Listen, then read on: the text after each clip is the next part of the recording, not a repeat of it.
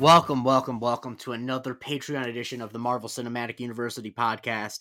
I am your host for this episode, Jake Christie, joined as always by Anthony Canton III. Anthony, how are you? Que pasa, dude? We are back in the Mission Impossible space, and I'm happy to be here. Yes, and for that, when we first started this Patreon, we thought we were going to do all the Mission Impossible movies, but things changed. But we always had in the hopper a guest for Mission Impossible 2, someone who we know can talk about this movie with real eloquency. The only honest man in podcasting, Zach Hollywood Harper. Zach Harper, how are you?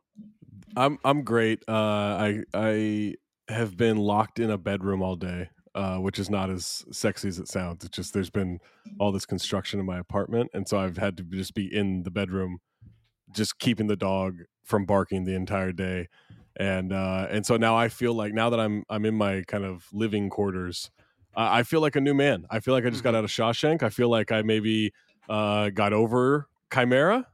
Spoiler alert. Maybe that's what that's what it feels like. You know, I'll also say I haven't watched this movie in a long time. I watched it last night. It was pretty high when I watched it, and so I definitely like got up and like. There's one point in the movie where I just got up and started like making a quesadilla, and then.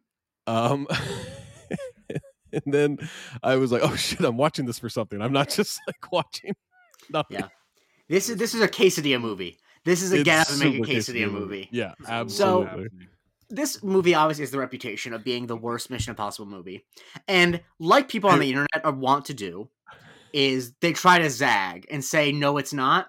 And the thing about this is, I think this is an unzaggable take. It just is. 100% the worst Mission Impossible. Like it's not even close. The thing is, also, a lot of pretentious people will try to be like, "Well, J.J. Abrams' movie looks like a TV show, so it's bad," and those people can fuck off. This movie is the worst one. I mean, look, it's pretty early on in the movie, but when this motherfucker catches a scarf in slow motion, I knew that I was like, no, that all my feelings about this over decades are correct. Like it's this is so much slow motion. It's John Woo just wooing the hell out of this movie, which I can appreciate. There are doves for no reason in a tunnel. I'm here for it, but at the same time, what's the closest one in the franchise to this? Like, in terms of tone or in terms of quality? In terms of quality, like everything else is so much better than this one. I would say 3 is probably the second worst one, but it's close. Oh, I don't think so. I think it's the one where he's not on the building. That one's great. What's the other one? So I don't know if that's Rogue Nation. Ghost Protocol. Rogue Nation is Ghost Protocol is when he's hanging from the building. Yeah. And then Rogue Nation's hanging from the plane, right? Yes, Rogue Nation is hanging from the plane. I would say Rogue Nation is the second worst. I think the opera scene is the best. Fantastic. The opera scene is the best scene in the Mission Impossible franchise. I'm sorry, I can't stand by that. But we'll talk about this as we go on. We can't talk about the other Mission Impossible movies while we're on Mission Impossible 2. This is definitely the worst, though. Yes. Directed by John Woo. And the thing that I noticed about this, and we'll go through some of the plot beats, but this is a casual conversation among casual podcasters, is when I was watching, like, oh, this is the most, like, people joke like Tom Cruise is crazy intense. This is the most crazy intense he ever has looked in a movie. In some of the scenes with him and Tandy Newton, he looks like he wants to eat her nose off. It's some of the most uncomfortable sexual tension between one, Tom Cruise and Tandy Newton, and then two, unfortunately, my fellow Scotsman, Doug Ray Scott, that's his name, right? Unfortunately, it's pronounced Dougray. I promise it's not. It's your name is fucking Doug Ray, all right? Like I know. That's not, as a Scotsman, I can say like that's bullshit. It's not Dougray, it's Doug Ray. And he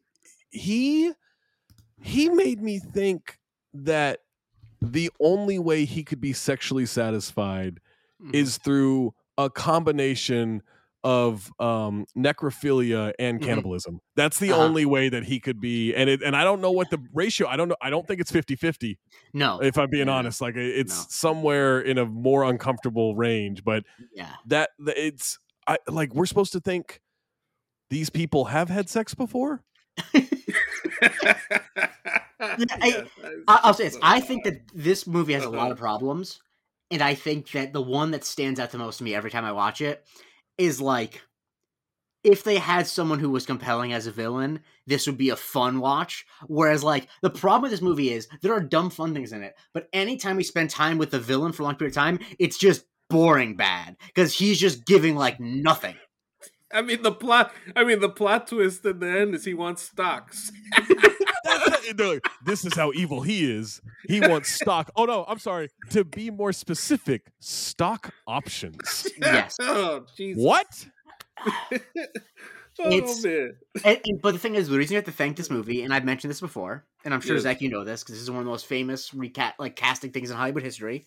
Because this movie ran over time, Dougray Scott was not able to play Wolverine in the original X-Men, and that's why Thank Hugh God. Jackman got the role. Hugh Thank Jackman is God. going to play Wolverine again in 2024, and there would not have been an X2 if Dougray Scott's ass was Wolverine. Is he still alive? I don't even know if he's still alive. No one Dougray knows. Scott, let me see what he's So, up to. He's still alive. He was in a year or two ago. He was on the CW show Batwoman. Oh, so he's crushing it as Batwoman. Was he Batwoman? I mean, I'll say this one way he is No, crushing he it. was Batwoman's dad. Oh, that's boring. Exactly. I will say he is married to Claire Forlani, so good for him. You know, Sure. Yeah. Oh, Yeah. I mean, wow. look, That's he's a a good-looking guy. He's Yeah. relatively successful. He's been in multiple Taken movies. Like it's it's hard to fault wanting. He's got a great accent. Mhm. He doesn't know how to say his own name, but like he's gotten by on very little talent. Mm-hmm. And yeah, crazy stuff. But we have this movie which starts off, with the great Rade Shrubega, one of the great just disheveled actors. The man has never been kempt in any movie ever. No, he's never been shoveled. He's never been kempt. He's No. he's not at all. No, he is. I mean, I'm trying to think of. He's definitely been on Cinefil multiple times. I know he's in The Saint. Yeah, he's in Taken 2. He's like the main bad guy Right. in Taken 2. Oh man, there's another movie he was. I mean, he's just in a that lot we of did. shit. Is the thing. Yeah, if you need a Russian, And of course, He's because got it's Hollywood, and that before the end of the Cold War, and it's Hollywood, he's not actually Russian. He's like Serbian. So right? But if you need a Russian, he will be your Russian. Yeah. And so he's like a guy who he leaves a cryptic message that he needs, he needs help from Dimitri, Ethan Hunt's old cover name, and we see on a plane, and we have CGI plane. Yeah, CGI. Oh, yes. Yeah, I think so. It's somewhere between a CGI plane and whatever the fuck they did in Money Plane. Whatever apartment in Burbank they were in Money Plane.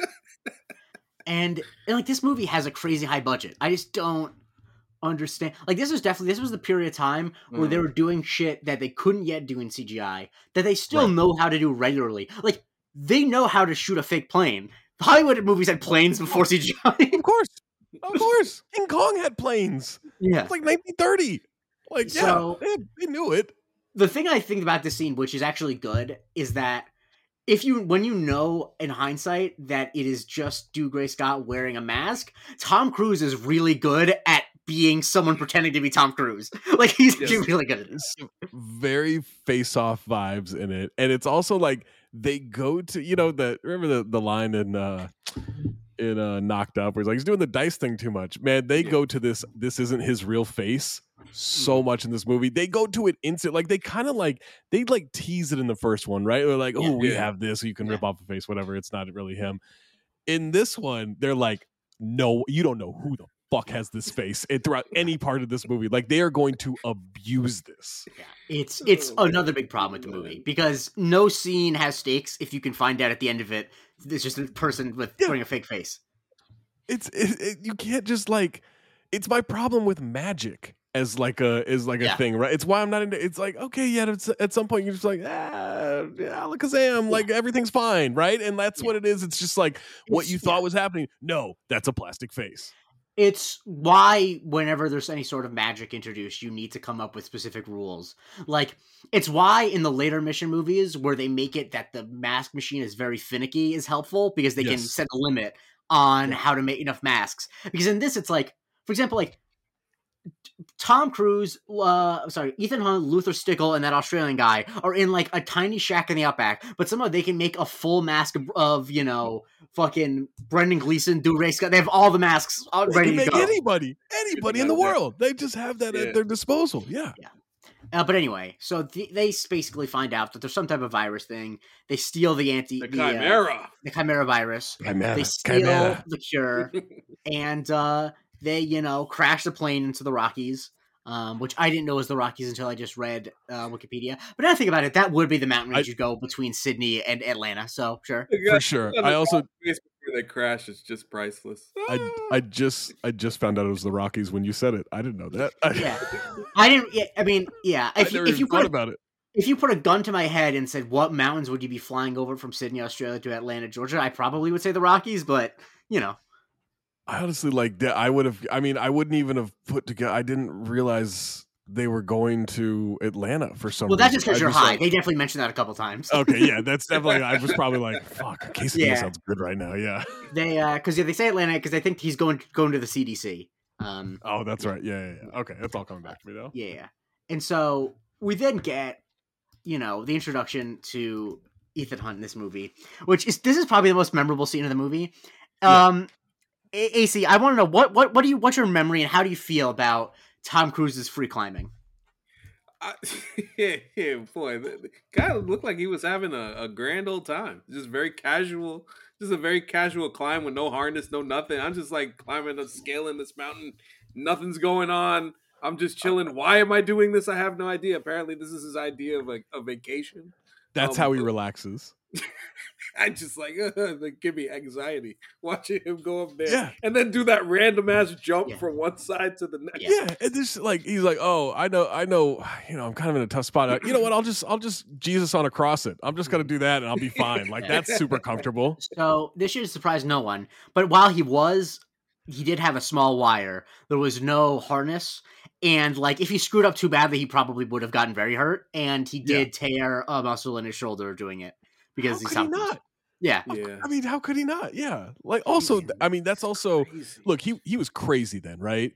But he wasn't full on like I'm doing every fucking stunt that we have. Like because if they did that in 2016, he's 100% no wire at all. Yeah, I mean, I think what he would do is they would have to film it in somewhere other than the United States because there's no way they could get insurance in the United States. They'd have to film it in it's like why the helicopter sequence in Fallout I think was filmed. I forget where it was filmed in a country where basically like the insurance rules for helicopters are less stringent.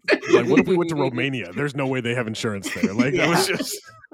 And so he gets this movie is a fucking time capsule. I think that important to note, this movie is the worst one in the series.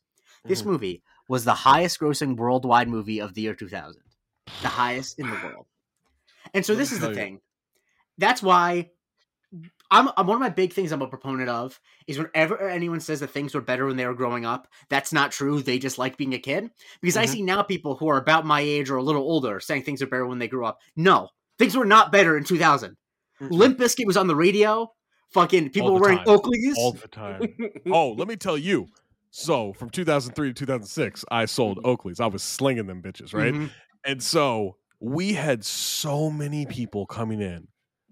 This is 3 years later, right? Mm-hmm. Hey, you have those Mission Impossible sunglasses? And we're like, yeah. So they're the Romeos. They're the Ruby Romeos. Ruby is the lens color. The Romeos are gigantic sunglasses for one. So that think about how tiny Tom Cruise is, but how normal those look on his head. That's how big his head is, right? Yeah. And so they are gigantic sunglasses, and they're some of the most uncomfortable sunglasses because it was like this material called X metal, right? Like it couldn't just be metal rims. They're X metal rims, and it's a super like titanium alloy blend bullshit, whatever. And people would try them on. We didn't have them with the Ruby lenses, but you're like here, and then we can order Ruby lenses. They would try them on. These things were like $350, I think, somewhere in that range, $330, $350. And people would try them on and be like, this hurts. I'm like, yeah, don't get them. Like, these are not comfortable. And then they had smaller ones called the Juliets. And we did have Ichiro Suzuki special edition Juliets that were dope as hell, but still super uncomfortable because they were X metal. AC, talk while I look up the Ichiro Suzuki sunglasses. Well, I mean, it's funny that the year 2000, because I saw this movie in the theater when it came out, and I just remember at the time thinking that, yo, this was awesome. Follow up to one. I loved one. One is a classic. Wait. I'm sorry. Do you know how much a pair of still intact Ichiro limited edition emerald Oakley sunglasses are going for on eBay? I know they sold for like $330 at the time. In mint condition with still all the box and everything, and with the signed thing, $2,579. I have a pair somewhere. That is about to send me to Scandinavia this summer. I will. Sorry, AC, I had to interrupt you. No, you should. Attachment to those. I don't think I still have the box, but I still got the sunglasses, man. That's still pretty something. Yeah, they're still. This is like when we helped Greg Cody out. Yeah, I'm seeing just the sunglasses. I'm seeing for $920. All right, there's my flight. I'm good. That's fine. Yeah. But no, yeah, you were saying you saw it in theaters. You were excited. Yeah, man. It's like. Your perspective, of course, obviously, as a teenager, is so much different. Seeing a movie, it's like the slow motion. It's like, oh wow, that's cool, man, that's awesome. And then I watch it yesterday. I'm like, what the fuck is this? Can we just get on with this scene? I get it. One of the most, yeah. Ethan Hunt is such a terrible Asian in this one. He's so dumb. Yeah. He's down bad. It's like all of it. 2000 Tandy Newton, I'm not going to pretend I don't understand, but I mean... that part where he's having the scene with Anthony Hopkins and the way that Anthony Hopkins is in this movie. So the thing about Anthony Hopkins actor ever, like he's oh my god. Anthony Hopkins made a ridiculous amount of money for this movie, but the amount was publicized and people criticized him for it, so he donated all to charity. So that's a positive. Oh, there's a story about Anthony Hopkins, or Tony as I call him. I famously, when we saw Thor: Love and Thunder in an advanced screening, I said to friend of the show Michael Springthorpe, when the last post-credit scene happens in Valhalla, I said I thought Tony was going to show up, and everyone thought I was talking about Tony Stark, but no, I was talking about Anthony Hopkins. But anyway, that actually ruins it for me. I wish he'd be like, yeah, I got a bunch of money for it. I got this fucking dope house in Vail. Like, this is... You think he didn't make up for it with Transformers The Last Night? I mean, but no, there's a story of him from the Thor set where he would write on certain pages of his script NAR, which means no acting required, and that's what this movie is. Oh my gosh! But yeah, continue, Jake. I want to get to this Hopkins. So yeah, he gets the mission where he needs to he can assemble his team, and he can but he needs to have Nia Nordhoff Hall, who's a professional thief who currently is in Seville, and so he needs to go there, and he talks to Hopkins about what needs to happen. And the dumbest part of the plot to me is that you think, like what I've seen this movie like 3 times before, and every time I watch it, I think that what happens with Drew Gray Scott's character is that they intercepted the doctor's message, and that's why they got on the plane. No, he doubled as Ethan because they couldn't find Ethan on vacation. Yes. They're like, we don't know which rock he's climbing. Fuck it. I'll make an Ethan mask. Like, that's what we're going to do. It's so lazy. Like, I genuinely think, because there are a lot of movies where I try to figure out, like, what was the starting point of we got to make this movie, right? Mm-hmm. It's 100% the motorcycle stuff. Tom Cruise just want to do some motorcycle stuff, right? Mm-hmm. But to build around that is so lazy. It's easy. Really is. And it's unfair to say it's the laziest of the writing in the franchise, because like I think the rest of the franchise is actually pretty well written. Mm-hmm. It's the laziest writing of like the last 24 years. Mm-hmm. Just in general, like it's so bad, and it's so forced in a lazy way, which doesn't even make sense. Can I give you a quote from Tandy Newton about I apologize. I think it's now Tandaway, because she wanted to because basically she started going by Tandy because she didn't want people to think she was African or whatever. Anyway. Oh boy. Yeah, you're Tandy and he's Doug Ray. Okay, I'm not doing this. Okay, fine. Anyway, that she said about basically, she was talking about one of their scenes where Tom Cruise was really stressed and didn't like the lines that she had and like didn't like the way it was going. And one of the quotes she says in the interview about it was, "Bless him." And I really do mean bless him because he was trying his damnedest. Oh no. Hey, Jake from the future here. If you want to hear the rest of this podcast, please sign up for our Patreon at patreon.com/mcuniversitypod. That's patreon.com/mcuniversitypod, where you'll get, in addition to all of our bonus episodes going back to 2021, access to our wonderful Discord for just $3. That's $3, you get all the episodes and all the Discord. Patreon.com/mcuniversitypod. Talk to you next time.